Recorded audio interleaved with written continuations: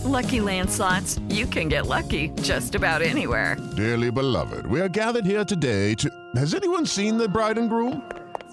Sorry, we're here. We were getting lucky in the limo and we lost track of time. No, Lucky Land Casino, with cash prizes that add up quicker than a guest registry. In that case, I pronounce you lucky. Play for free at LuckyLandSlots.com. Daily bonuses are waiting. No purchase necessary. Void where prohibited by law. 18+. Terms and conditions apply. See website for details.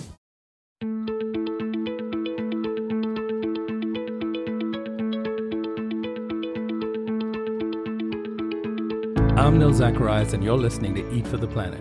On this show, we try to answer the question, how can we eat in a way that nourishes us without starving the planet? The show features conversations with food industry leaders, health and sustainability experts, as well as entrepreneurs and creative minds who are redefining the future of food. Jacy Reese is the co-founder and research director of the Sentience Institute, a nonprofit think tank researching how social movements succeed in expanding humanity's moral circle using the perspective of effective altruism. He is also the author of the forthcoming book, The End of Animal Farming, which is set to be released in November 2018, that illuminates humanity's transition to an animal-free food system. In this episode, we go deep into some really important topics that I haven't previously discussed on this podcast, but are all tied to our food system and the future of food. Here's what we covered in the conversation. Whether there are technologies being developed, especially genetic engineering technology in animal farming, that may prove to be a hindrance to the adoption of clean meat and plant-based proteins. What is the role of farm animal advocates when large-scale farming of animals goes away? How to select the best animal charities to donate to? How can people who want to donate their money to charities evaluate the best organizations to support that will most effectively use their money? We also get into some amazing research his nonprofit has done, which found that 50% of Americans want to ban slaughterhouses, as well as the work he's doing to expand society's moral circle and what's the best way to message it to bring about social change. Lastly, we get into how to prepare society for a future with artificial intelligence. Through his work with the Sentience Institute, Jacy has come to the conclusion that we are already on a path towards ending animal farming. And as hard as that may be to believe, once you listen to this episode, you'll understand why he is probably right. Before we get into today's interview, I wanted to tell you about something I've been hooked on to lately.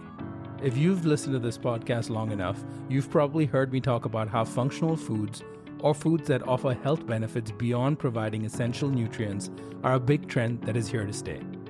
I personally got very interested in this subsegment of the food space about a year ago, and started researching the benefits of a key ingredient in functional foods called adaptogens. Adaptogens are natural substances that help normalize your body's imbalances and have the ability to calm you down and boost your energy at the same time without being overstimulating. These substances are called adaptogens because of their unique ability to adapt their function according to your body's specific needs. They have been used for centuries in Eastern medicine, and research shows that different types of adaptogenic herbs and mushrooms have incredible benefits for your brain, hormones, immune system, energy levels, and mood. I also learned that if you want to experience the functional benefits of adaptogens, they needed to be consumed on a fairly regular basis. The problem was, the products that I found either didn't taste great or weren't in a form I could consume conveniently. That's until I discovered a company called 4 Sigmatic. 4 Sigmatic makes adaptogenic mushroom coffees, elixirs, teas, and other superfood blends that taste really good. I usually drink their cordyceps elixir or a cordyceps and chaga mushroom infused coffee in the morning, and have a lion's mane mushroom elixir midday, sometimes even before podcast recordings. I find it just makes me more focused and clear without the unnecessary caffeine jitters followed by the inevitable crash. They also sell a delicious hot cacao with reishi mushrooms that is a great drink to wind down with after a long, hectic day. But that's just some of their many mushroom-infused products that they sell. All 4 Sigmatic products are 100% vegan, and their mushroom elixirs, mushroom hot cacaos, and mushroom coffees are USDA certified organic. I've enjoyed their products for months, and I like it so much that I personally reached out to the guys at 4 Sigmatic and told them that I wanted to help spread the word about their products. The company was started by an entrepreneur from Finland who was on a mission to make medicinal mushrooms more accessible to everyone. And since their products and brand was so aligned with what I'm doing here with the Eat for the Planet movement, they were excited to offer listeners of this show 15% off all their products. To try them yourself, just go to foursigmatic.com/eatfortheplanet. The URL is foursigmatic, that's foursigmatic.com/eatfortheplanet, and you get 15% off all their products. You can also find that link in the show description and in the show notes.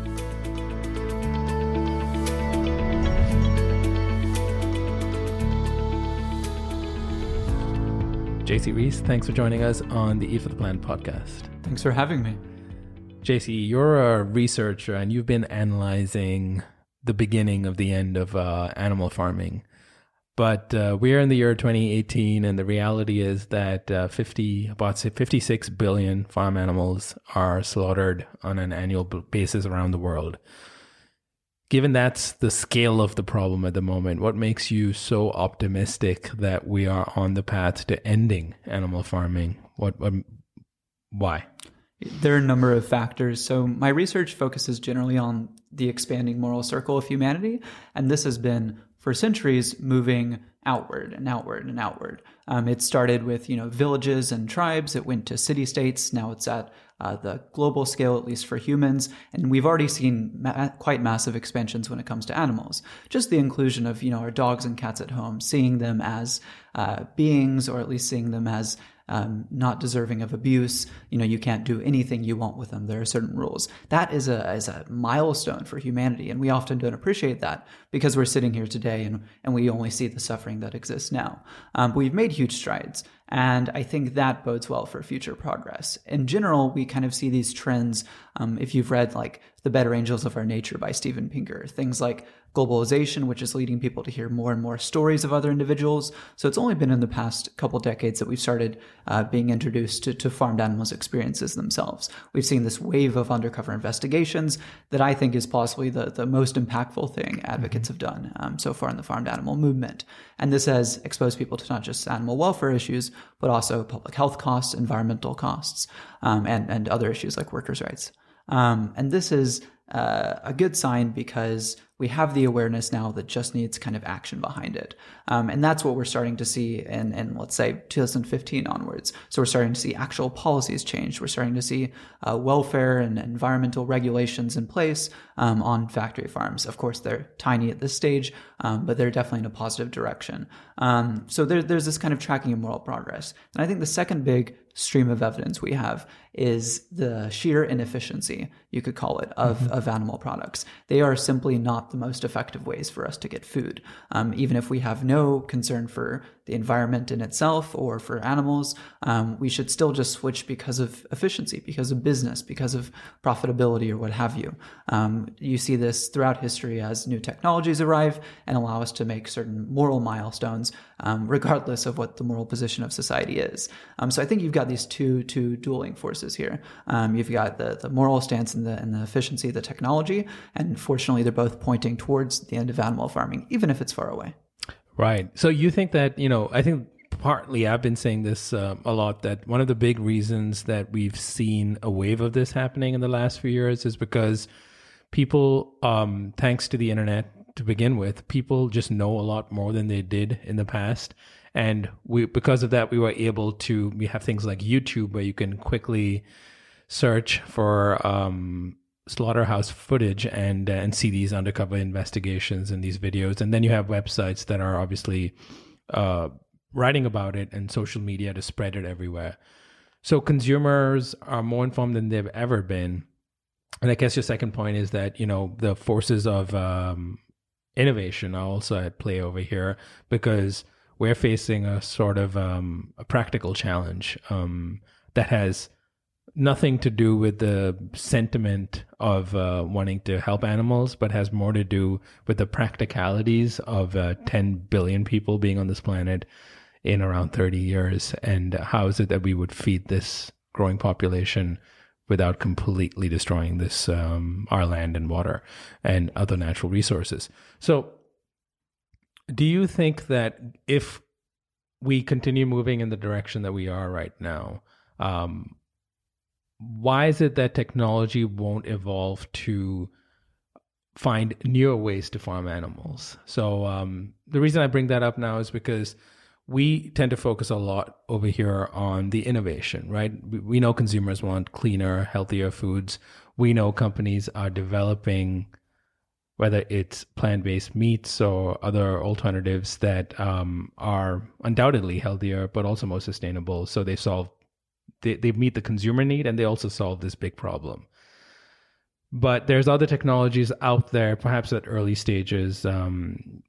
CRISPR, for example, is a gene editing technology.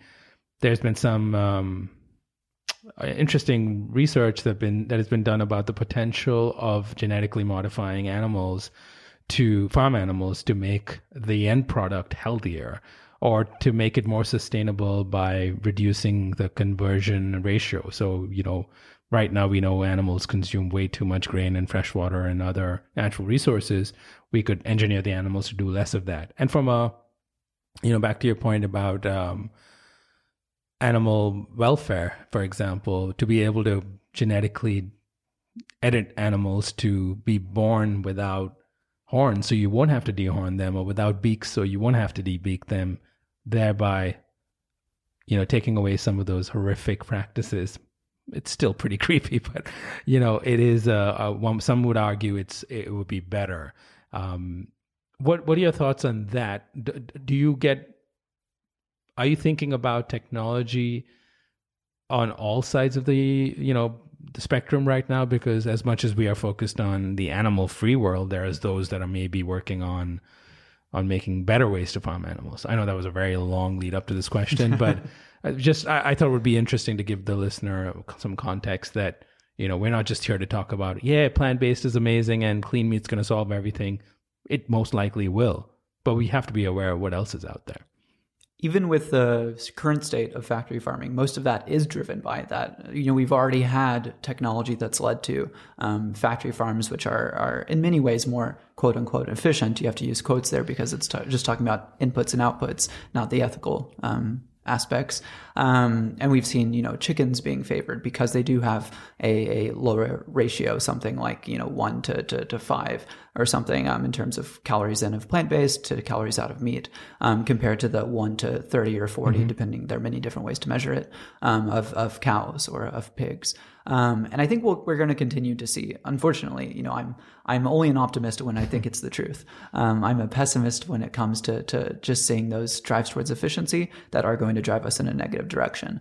But the thing to keep in mind, at least from the long-term perspective, thinking over decades or even 50 years or even centuries, is that the end state, the most efficient way to get meat, dairy, and eggs is to do nothing except produce the meat, dairy, and eggs. And that means no animal in any relevant sense. If we used efficiency to take out their brain so they were no longer suffering, we took out their, let's say, digestive tract so they were no longer producing the manure that's such an environmental danger and everything. Eventually, we just have meat machines. And that is what, cell cultured meat, what clean meat is. So that seems to be the end goal, even if on the way there, as we're taking out kind of some of those aspects, let's say taking out the grassy fields, or let's say taking out certain things in the genetics, we'll eventually get there, I think. That's an interesting point. What you're saying is essentially that even the potential, gene editing technologies that exist right now, and maybe there's no one actually working on them or creating products with them yet, at least not that I'm aware of in the US. They are all trying to solve the same problems that, say, clean meat or plant-based meat are trying to solve, other alternative proteins are trying to solve, is how do you take out those, the excessive use of natural resources, the inefficiencies in having to grow an entire animal just to extract something from it, the inefficiencies of growing soy and corn to feed those animals.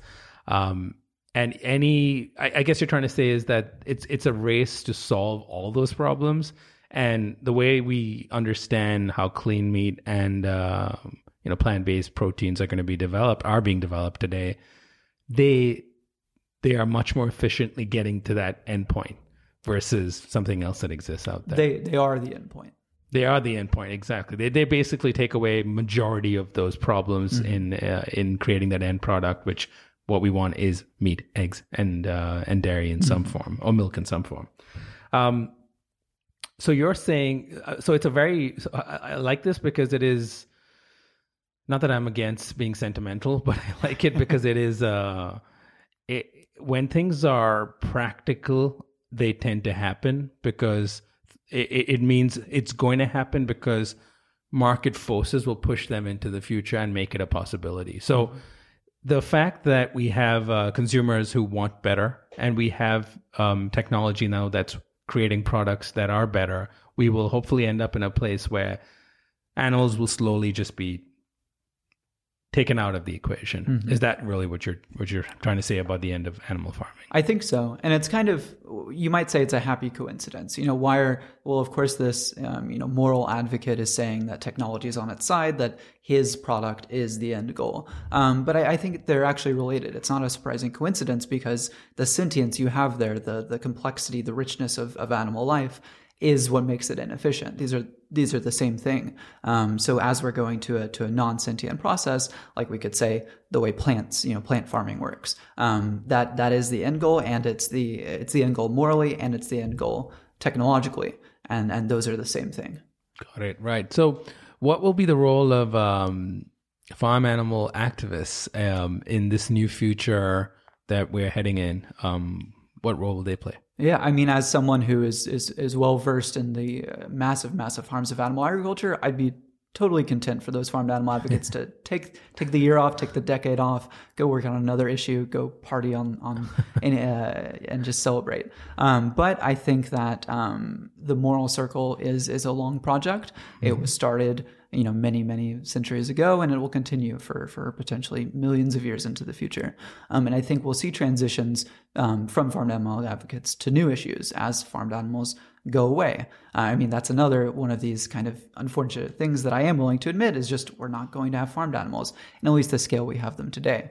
So I'd be content for farmed animal advocates to work on other issues.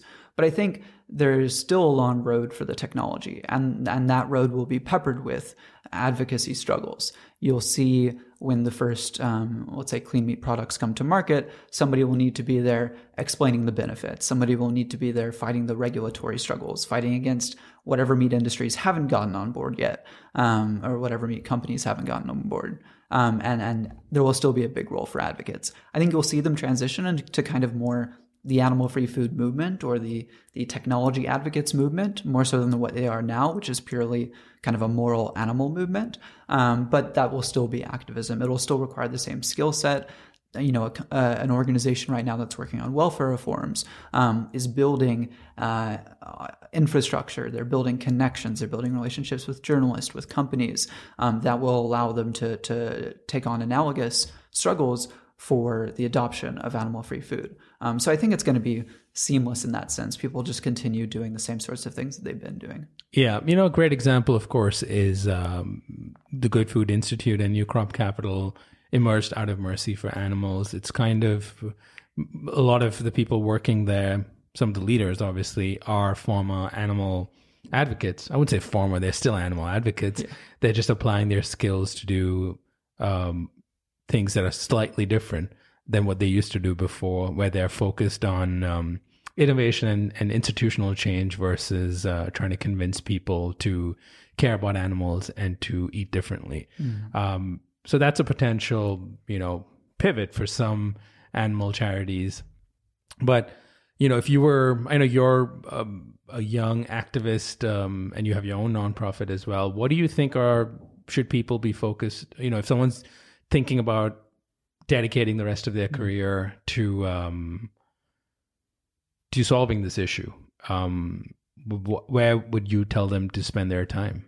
Yeah, so of course I have to qualify by saying there's huge variation in personal fit, but assuming they're completely generic, they have equal skill sets, equal interest in everything, I think there's a case for social change, for advocacy, whether that's something like media, like what you do, or whether it's research like what I do, or whether it's the technology advocacy like Good Food Institute does. And the main reason for this is looking at the other forces that are involved, the other people, and seeing what they're doing and seeing where there's a gap, where there's white space, where there's a niche for you to fill. fill. And you have so many people who care about animals, care about the environment, but are mainly just looking to make a ton of money. And that's fantastic. I love for them to be on board. And what they're going to be doing is founding, supporting, investing in companies. Right now, it's a bit different because it's not a sure enough bet. Those people who want to make tons of money are more risk averse than the advocates. But over time, you're going to see that space fill up. You're going to see the big meat companies take the lead on at least production and distribution, if not the research and everything else. But you'll still see a gap, a need for advocates. So if someone's really dedicated and they'd be content in both scenarios, I think social change would probably be the way to go. Yeah. And, we're reaching an interesting point where if you are passionate about doing good in the world, you can apply those skills in so many different areas. You don't have to go and, be an quote unquote activist. Mm-hmm. And, I think we're all activists. In some ways, you can be an activist and a CEO of a billion-dollar company, and you can use your business to do change and make profit. So we're entering into interesting times, and of course, I've featured a lot of those companies on this podcast. But it's my goal today was to be able to step back and see what it is that's really happening over here. Where do people fit in? What is the future going to look like? So let's continue talking about, animal charities, since we're sort of on that topic. One of the other things that I always wonder is, and I ask this obviously because I know you've been involved in this work, is how does a end consumer or anyone who's interested in using their resources, their money to do good by donating it to a relevant charity, how did they evaluate whether their money is being put to good use or being wasted on overhead at those charities or galas, or I don't know. Yeah. Unnecessary expenditure. Yeah. I mean, it's a hugely complex topic, and it's so complex, in fact, that I think most people should delegate this decision to other people, or at least the digging itself. I like people who are researching charities, but I think in general, there should be organizations and nonprofits doing that. And fortunately, there are several. So when it comes to just kind of, is this charity a bad egg? Are they breaking their fiduciary duties or what have you? You have the Guide Star and you have the Charity Navigator and these groups that are charity watchdogs, so to speak. And that's useful. That's a nice bar to have met for a charity. But if you're really wanting to do the most good, there's an organization called Animal Charity Evaluators that was founded for this reason, to find, at least for people who want to help animals, for if your goal is environmentalism, it's a bit more complicated, to find the most effective uses, the biggest bang for their buck. And they've selected, for example, the Good Food Institute, the charity you mentioned already. I think that's a very solid bet. They do wonderful work. They're leveraging this new technology. That they're using the leverage of those business people who want to throw their money in, and you end up getting this kind of multiplying effect. That's really impactful. That's something that donors should look for. Is this charity doing something beyond just spending their money for a one-to-one benefit for animals or the environment? In their case, they're spending $1 that then starts a company that then raises $10, that then inspires other companies that raise their own $10, and you get hundreds and thousands of impact units, you could say. So I think that would be the best thing to do. If people have more specific things that they want to fund, have conversations about it, talk to people at the charities, engage with advocates who are thinking about these things. If what you really want to support is, let's say, fish welfare. Fish are these really neglected animals within the food system. They hardly get even credit from dedicated advocates like you and me. But you might be able to find a charity that's working specifically on that. And I have tons of research colleagues who spend a lot of their time thinking about the most effective ways to help fish. And if you just have those conversations, you can find a charity that suits your interests. Got it. Right. And you do, and this research is done by looking into their budgets, where they spend their money, sources of donation. What's the kind of process? Yeah, so I mean, that's what you want to do from the fiduciary standard. And for the impact standard, basically what you're doing is a big back of the envelope calculation. Yeah. You're looking at inputs, which is budget in most cases. Sometimes it's staff labor hours or something, and then outputs. So you want to look at the outcomes that they're creating.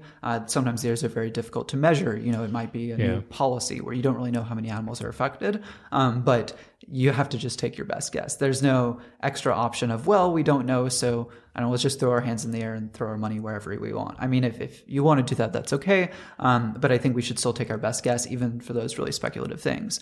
So with the case of Good Food Institute, you might look at, well, how many companies have they actually helped found?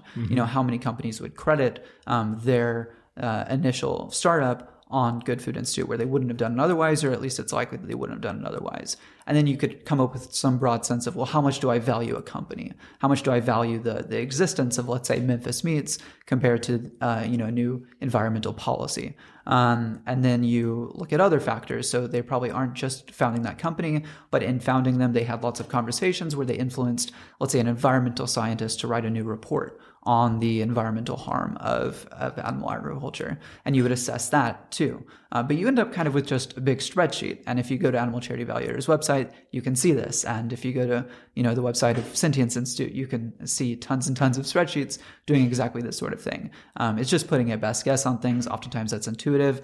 If it's something that we can run an actual scientific experiment on, we will. So for example, if what the charity is doing is passing out leaflets or running online ads where they're trying to get individuals to adopt plant-based diets, you could run an experiment where you show those ads to some people, don't show them to other people, and then compare the diet change between the two groups.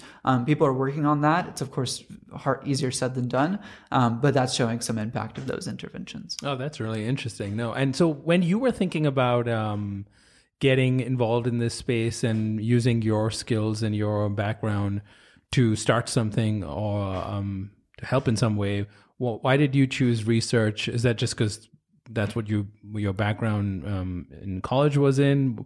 What was the specific need you were hoping to solve with the start of your own nonprofit? Maybe you can tell us more about that. Yeah. So I was working for Animal Charity Evaluators and doing what I thought was great work with them. I think they're still doing fantastic work. They're fulfilling an important niche in the community of bringing in the broad animal movement towards the most effective strategies to help animals. As both of us know, that's often farmed animals helping them, but it could also be wild animals or some other projects. I thought that was great work, but I was a researcher. I was helping them fulfill their goals, but I thought I could do more by starting a new organization, and I could have that leverage that we've been talking about. So my co-founder and I founded Sentience Institute. That's doing research on the broader aspect of the expanding moral circle. So rather than just looking at, what charity is most effective today, which is of course valuable, but is already being done by ACE, we're looking at how can the movement in the long run create the best impact for animals, for all sentient beings? How can we actually end animal farming down the road? How can we make sure that society is in a place 100 years from now where when the next factory farming emerges, maybe because of those efficiency considerations we discussed, we need a new movement to tackle it? How can we position future advocates to make the biggest difference there? So I think we're kind of at that long-term intersection, but it's just a matter of filling a niche. And yeah, like you said, I had a research skill set. I had the kind of nonprofit operations background. I wasn't a business person. I wasn't as good for that. All of these things kind of coalesced. And I think many people will find that something like this emerges for them. And for me, it was, my second job. I think some people will start out at an organization and then realize, wow, I'm actually a really good fit for starting a new business or a new nonprofit. So you don't have to immediately jump into the space doing something new, starting something. But keep your eyes open and try to find something like that is, I think, a great idea. Yeah. In terms of the research that you've done so far, can you tell us more about that? And who would be the end, who's using that data that you have gathered as part of some of the surveys that you've done? How would you assess the impact of that so far? And what have you learned? Yeah, so we are working to assess our own impact. Of course, we're a research organization. We are doing a survey probably over the next month on leaders in this community, people who could use our research. So for example, Bruce Friedrich at the Good Food Institute, we'll survey him, see if our research has been useful. Some of the people leading the companies, some of the people leading the farm to animal welfare nonprofits, and we'll see if we're having impact through them. But the sort of research we produce is, I think the main thing is case studies.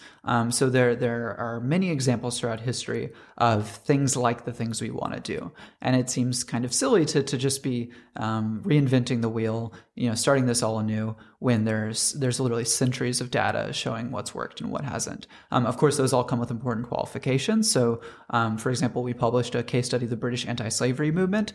This is an extremely interesting movement because it was kind of the first of the modern moral circle expansions. People were taking certain humans who were treated as legal things and breaking them through this barrier towards legal persons, and giving them standing in courts, giving them the right to bodily liberty, which just means they can't be enslaved or imprisoned unjustly. And we can learn how did they do that, because they were, they had nobody to learn from. Essentially, they had to start it all on their own. So anyway, that's one of our first case studies we'd put out. We also did nuclear energy. So nuclear energy is interesting because it's a controversial technology that's been very quickly adopted in some places. So France went all the way up to 70-something% of their nuclear power coming from their energy. 70-something% of their energy coming from nuclear power, whereas the US has stalled out at, I think, just over 20%. So why is this the case? What makes technologies take off in some places and not in others? Whether it's a good technology or a bad technology, just studying this phenomenon of technology adoption can help you learn, well, if I'm a big advocate for clean meat, how do I make sure that that's adopted? How do I make sure that that's like France and not like the US? Or if I want to keep a technology like, let's say, factory farming from being adopted, how do I make sure it's more like the US and less like France in that example? And then, as you touched on, the other thing we do is quantitative research. So this can be polls. What we did last year was survey U.S. attitudes towards animal farming and towards animal-free food.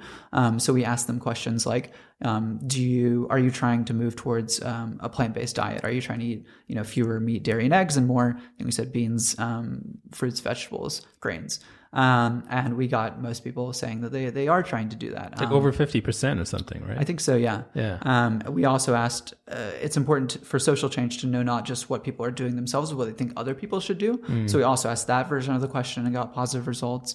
And then I think the big result that surprised a lot of people was we asked people, do you support a ban on slaughterhouses? And I think you've already heard it. So usually I'll ask people to guess. And then I think whenever I was asking people that, I got responses between 5 and 20%. 47% of people say they support a ban on slaughterhouses. And this month, that study was replicated by some agricultural economists who found that not only do that many people say they want to ban slaughterhouses, but if you ask them, do you understand that banning slaughterhouses means not eating meat? I mean, ignoring the clean meat question for now, 72.9% of people say yes. Yeah, I fully understand that. And they still want to ban slaughterhouses. And these are people who obviously are consuming meat right now in our... It's a representative sample of the U.S. population, so presumably 95% or something would be consuming. How many? It was about 1,000 people surveyed? 1,000 people, yeah. Okay. We had a margin of error of something like 3%. We published our full methodology. It was sound and everything. So the big conclusion for people like if they're at the Good Food Institute or wherever, is even if you're like a food startup, how does that's an interesting, those stats are very interesting. It makes you really think about everything and how to message things. Yeah, it can make you stronger in your messaging, I think is the big take home.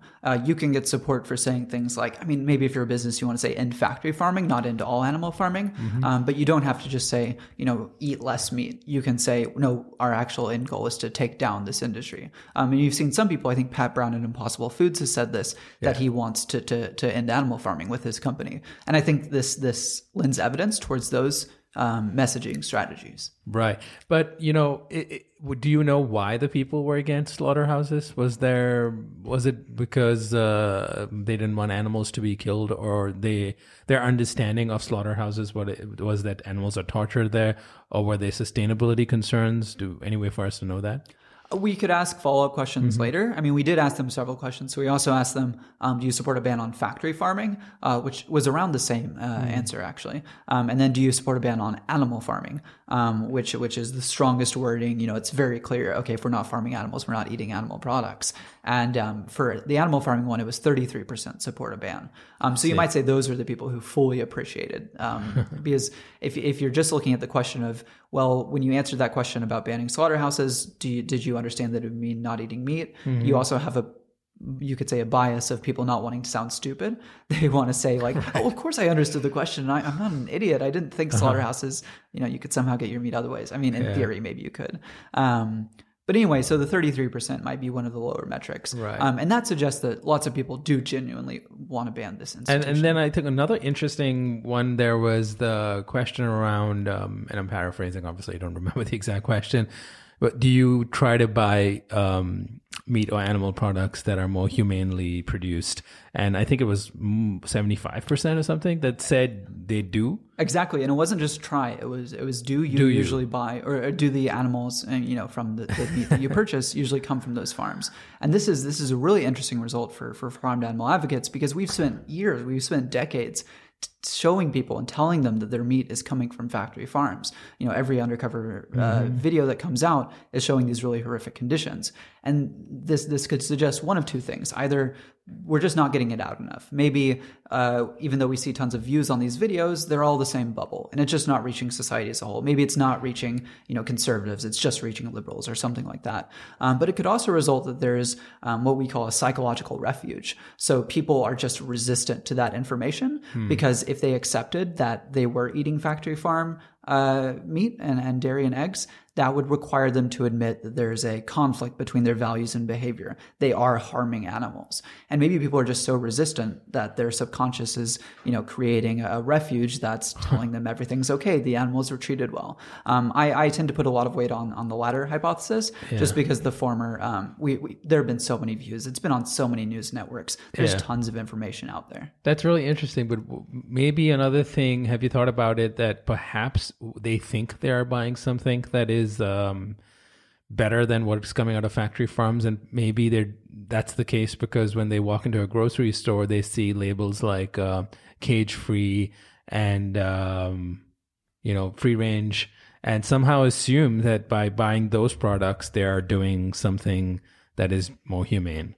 And as I think we've all learned, that some of those labels are still products that are produced in factory farms, which is where nearly 99% of meat, eggs, and dairy, at least in the U.S., comes from. So, if there's 99% of meat, eggs, and dairy in the U.S. coming from factory farms, how on earth are 75% of the U.S. population potentially buying humanely raised animal products? Yeah, exactly. That's the huge conflict. I think most people, though, aren't even buying those products. When we look at the actual sales data for organic or grass-fed or something, it's still, definitely less than 5%, usually less than 1% of market share.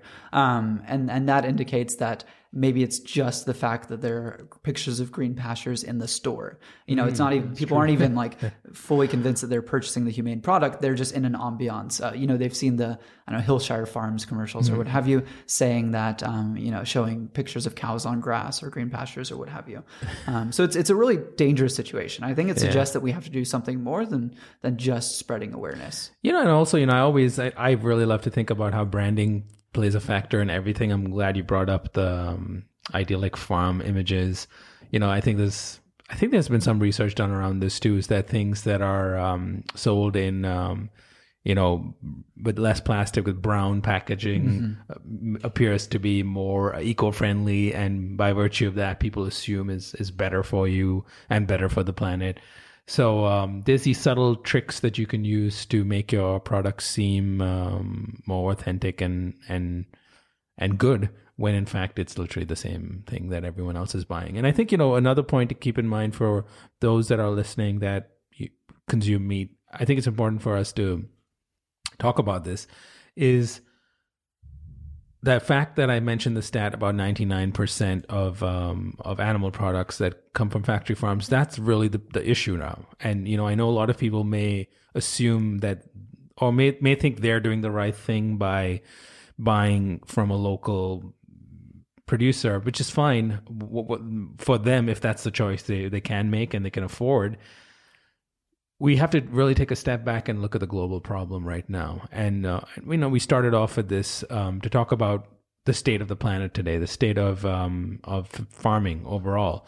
And if we're going to get the entire planet in the next 30 years to do something sustainable, the much better choice, the much scalable choice is for them to shift away from animal products versus trying to convince everyone to buy the grass-fed, pasture-raised, so-called humanely raised. We can't confirm that. I don't know. Maybe you can. Products that are out there. And also, even if everyone could afford those products and they were more widespread, there's no way we can do it in a sustainable way without consuming less of it. So, everything again points to the same solution. It points to the solution that we can't, from a practical standpoint, feed this planet, protect our natural resources, and ensure some sort of sustainability without encouraging people to shift away from meat, eggs, and dairy. And I think I like to bring that up because it isn't just about getting people to go vegan, and because you and I may think that's what we wanted to do, and we're focusing our efforts on convincing others and focusing on companies that are developing products to meet the needs of others who may want to move away from animal products. If you want to do the right thing, the best thing for everyone globally is to shift away from animal products, and in whatever extent that they can. So anyway, I didn't mean to go off on a tangent, but I think it was important to bring that up in the context of this discussion. Yeah, so, totally agree. Yeah. So in terms of work that you're doing to expand the moral circle, I know you started off with that. That to me has always been sort of an interesting subject, because it is, as you outlined, it is something that has been happening without even people necessarily acknowledging that's where we're going through this evolution, where we start to consider the interests of other species, and have been over the last several decades. We still undoubtedly have a long way to go before everyone recognizes that humans don't have dominion necessarily over all beings on this planet and all our resources. How do you continue messaging that, or talking to people about that, given a lot of people are just going to be resistant to the idea? And I'll just give you some examples. A lot of people I talk to sometimes will say, well, I eat farm animals because they exist for us to eat. A lot of people just don't want to think about the problem, and they know it. They've seen the videos. I've sat and actually watched some of them with friends of mine who still eat meat.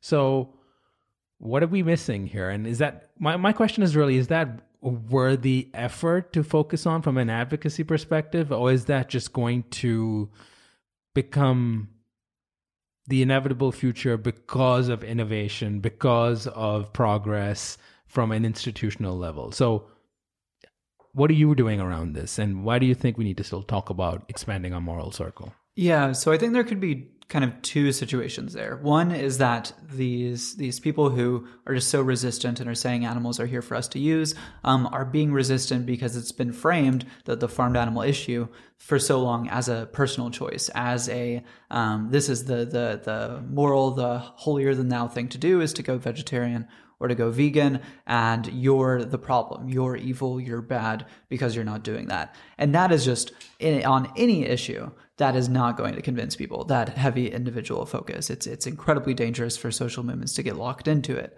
And if you instead use an institutional framing, I mean, oftentimes when I'm talking to people, I tell them about the end of animal farming, I tell them about the work I'm doing, the book I'm writing, I tell them how important it is to me, how important it is to society as a whole. And then towards the end of the conversation, they ask me like, oh, so like, do you think I should go vegetarian? And I'm like, oh, well, yeah, that would be great. I mean, I think it's important that we change as a society. society, but that's certainly a way you can play a role. And they're totally excited about that. And, I grew up in rural Texas, and I still go back there and talk to friends and family. And they're very receptive to this message, because I'm not framing it as you're the problem. I'm saying, hey, this huge social change is happening. You can stand on the right side of history. This is an exciting opportunity. Won't you join me? And people love that.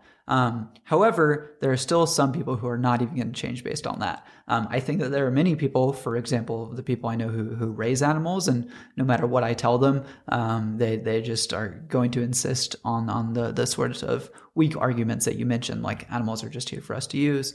I think those people just have to be carried along with the rest of society. I don't think that's necessarily being carried along by innovation by itself, but at least by moral momentum and by the expanding moral circle that just pushes them along. So once you get to something like, let's say, over 50% or over 70% of people being vegetarian, or in some way kind of making huge steps towards this goal, you're going to have those people, have 3 family members who are now vegetarian. They're probably going to go vegetarian at that point. You're going to see what you might call a tipping point in the movement. And I think those people, we just don't need to worry about them too much for now. We don't need to convince everyone. I mean, for some people who are very resistant, but who are open to something else, like I know some very wealthy people in the tech industry who would be totally willing to fund a company or willing to maybe make a very large donation. But they're like, oh no, I can't because I'm not a vegetarian. I told them, wait, just fund the company. Like that's probably a bigger impact, to be honest, than your individual vegetarianism. And then maybe later they'll go vegetarian. Right. So, expanding, part of the problem with this expanding your moral circle and thinking about the interests of animals, excuse me, is that most humans just don't understand their place in the world. They don't understand that our existence is in many ways interconnected with every living thing on this planet. And we somehow believe that the air that we're breathing has nothing to do with the oceans or the forests, or we just don't think about it. And, it's tough to frame the issue because it either sounds too sentimental or it tends to sound too abstract and spiritual in a weird sense when you're trying to tell someone, think about it. When you breathe, you're breathing air that was produced by other living beings. So they are basically in you. Your body is 70% water. We are made of the same thing everything is made of. And our survival is dependent on all of that, right? And if we can hopefully start to expand people's understanding of where they fit in within a larger ecosystem, we can hopefully get them to even consider the interests of other species. Since we're talking about the future and the challenge of understanding where humans fit within our ecosystems on this planet and our lack of understanding of our place in this grand scheme of things, we can't not talk about what happens to us when there's a future when artificial intelligence is reality. Whether people think it's science fiction or not, I think it is inevitable, and it's just a matter of when. And I'm not talking about robots and Terminator-style global warfare, hopefully not. But really when we have systems and businesses and even perhaps our economy run by agents, autonomous agents that are able to make decisions without our input. And when we are in some ways reliant on them or their direction and their control in some ways. The challenge I think we're going to end up facing, and it intersects really well with this discussion around expanding a moral circle, is that the current moral framework by which we run this world in our economic system is all on greed. It doesn't factor in the externalities. It doesn't factor in what the negative impacts of extracting natural resources are from the ocean, or what is the actual cost of killing a whale. Today a whale is not worth much when it's alive. It's only worth something when it's dead. So what happens when we have AI, and the artificial intelligence inherits this flawed moral system? Where do we fit in that bigger picture? And if that's the scenario we're dealing with, we should start now to create a more of an ethical framework so that when machines take over, and as crazy as that sounds, they'll be able to do the right thing, or they will understand what human ethics are, or what is the need for balancing extracting resources, but still preserving natural forests so we can go hiking. Yeah, this is a popular and very fascinating topic in the effective altruism community. So lots of the people who want to do the most good think, for example, in the past, what could people have done to really influence where the world is today? And it seems like the development of kind of radical new technologies that exceeded current bounds by some dimension, such as nuclear weapons, that just completely changed the warfare landscape. How you could steer those in the best direction. And right now, a lot of people think that upcoming thing is AI for the reasons you mentioned.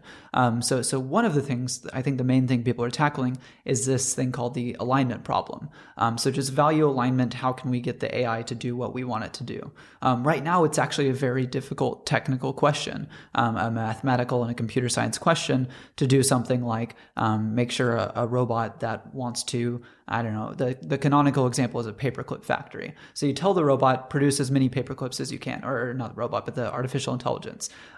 What's that AI going to do? If it's a good AI, it is literally going to produce as many paperclips as it can, and this will lead to it destroying the factory to create more paperclips, and then taking over the world to create more paperclips. And it's a fun example, but it points to a very real issue that it's not straightforward to tell AIs what we want them to do. Let's say we tell them to maximize happiness. I can't express to you right now a entirely rigorous, coherent definition of happiness. Right. So let's say that AI takes it as smiling faces and then carpets the universe with smiling faces. That would be terrible. So how do we avoid those sorts of outcomes? And then there's an added dimension of not just making sure it technically implements our morality, our maximizing happiness or what have you, but making sure that we have the right morality when that comes along. I think this has a lot to do with the feedback between innovation and between helping farmed animals and fixing the food system and our values in general. So, I think right now, as we touched on, it's very hard for people to express the proper concern for farmed animals because they're eating them 3 times a day and because those are so closely associated. So if we can, let's say, end animal farming by the time artificial intelligence, has its biggest impact, that can make a big difference. That can make it so that we better accommodate not just the interest of farmed animals, but other populations like wild animals, like all humans, even humans in faraway places, like future humans who might exist, all these different dimensions of the moral circle. So I think both of these are important projects, and they all have to do with kind of aligning an AI and aligning in general very powerful technologies with our values. Yeah, and I think that kind of almost underscores the importance of more research and kind of the work that you're doing. We need more of that because we need to start thinking about those problems outside of purely profit-oriented motives. And I think if you do the right thing, we can end up in that place 30 years from now. So let's talk about that. What is your vision for the year 2050? Where would you like to see our food system if people start to expand their moral circle, if institutional change starts to happen and unfold as fast as it is happening, and more and more people around the world wake up to this idea that animals don't need to be part of our food system? What will the world look like in 2050? Am I being realistic or just aspirational? Aspirational, I would say. Okay. And, you can always give us a realistic kind of picture as well to add on to it. Yeah. Yeah. Aspirational and realistically, I think in the long run. So let's say, I'm in the book I'm writing on this topic, I'm giving 2100. And that's called the end of animal farming. The end of animal farming. I'm giving 2100 as the date where I think by that point it's very hard to make predictions that long down the road, but we'll have seen such radical changes that I think animal farming will have ended. The prediction I line out in the book is that 10 to 30 years from now, I think we'll see what I would call a mixed food system. So this is similar to at some of the coffee shops we have in New York City. You can go in and you get asked what kind of milk you want. And cow's milk is one option, maybe another form of animal-based milk is an option, but then you also have soy, coconut, almond, and now more and more oat milk. And I think we'll have that for also the burger joint down the road. They'll say, do you want that burger, animal-based or plant-based, or however they word it. There might even be a cell-cultured option at that point that's getting popular and lowering in price. Then I think after that point, another 10 to 20 years down the road, you'll see a majority plant-based food system. So this is kind of a role reversal of what we have now, or a role reversal even of that option system, where now the default is plant-based. I mean, I don't think animal farming will be entirely outlawed by that point, but you'll have to ask specifically for the animal-based option. That's kind of the rough timeline I see things happening. I think you'll see all sorts of markers along this stage. So for example, at some point, you'll see mandatory labeling on animal products, the way we have mandatory labeling on cigarettes. You'll see various taxes, whether they be for the environmental harm or the animal welfare harm. You'll see meat companies that are just changing their business model because they're identifying as protein companies, not specifically as animal factory farming companies. You'll see them transitioning. You'll see changes already happening in this broader moral circle expansion. So you'll see people having more concern for animals used in, let's say, circuses, kind of because they're no longer eating them 3 times a day. And you'll see all of these ripple changes that just widen. I think they'll accelerate at some point. So the point between that mixed food system and the majority plant-based food system, that time gap will be shorter than what we're doing now, which is the hardest work, which is building the foundation for that future social movement. Wow, I like that picture. I think it's a pretty realistic one, actually. And so, Jacy, this has been a lot of fun. It's been exciting to sit and talk about some really deep issues and go into many different directions.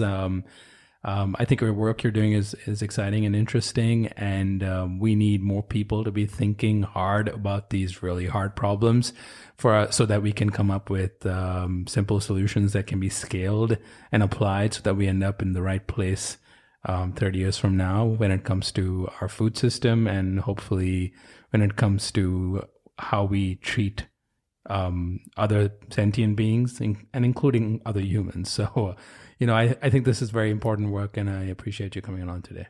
Thanks for having me. I'm glad you're thinking about these questions too.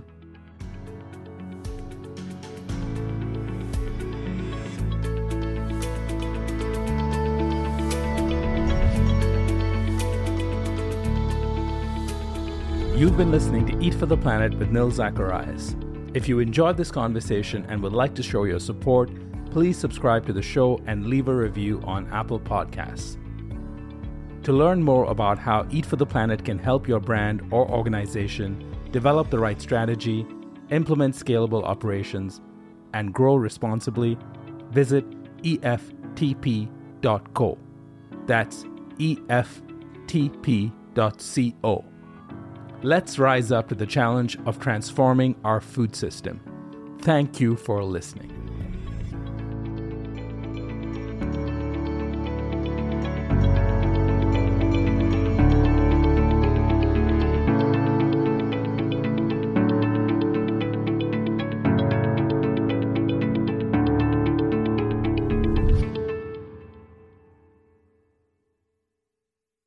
It's time for today's Lucky Land horoscope with Victoria Cash.